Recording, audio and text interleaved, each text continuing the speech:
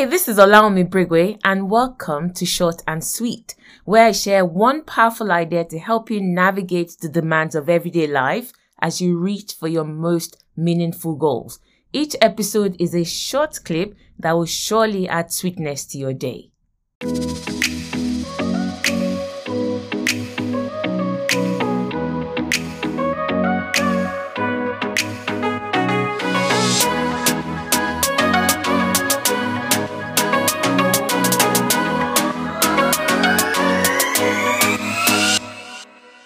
Being busy, being busy all the time is actually killing your productivity. Like, what's killing my productivity? I thought the harder I work and the busier I am, the more productive. Yes, up to a certain point. So we all lead multidimensional lives. And what that literally means is there are people or things or activities that are pulling at you from different dimensions.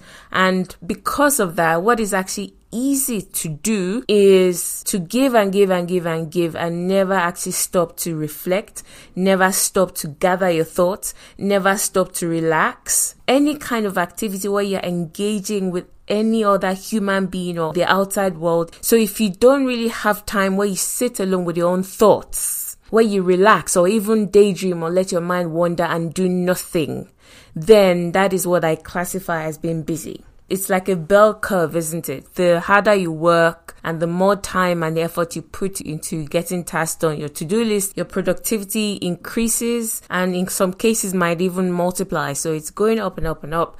But it gets to a point, you will get to a point if you don't curb it, it plateaus. And if it plateaus and you still don't make certain adjustments in the volume of activities that you're involved in, after that, your productivity begins to depreciate. So it's like a quadratic curve, a negative quadratic curve. It's going up, up, up, up, and then it plateaus and then it begins to come down. Lots of us don't actually see that way. When people think about productivity, they think I need to do more. And it's actually the opposite.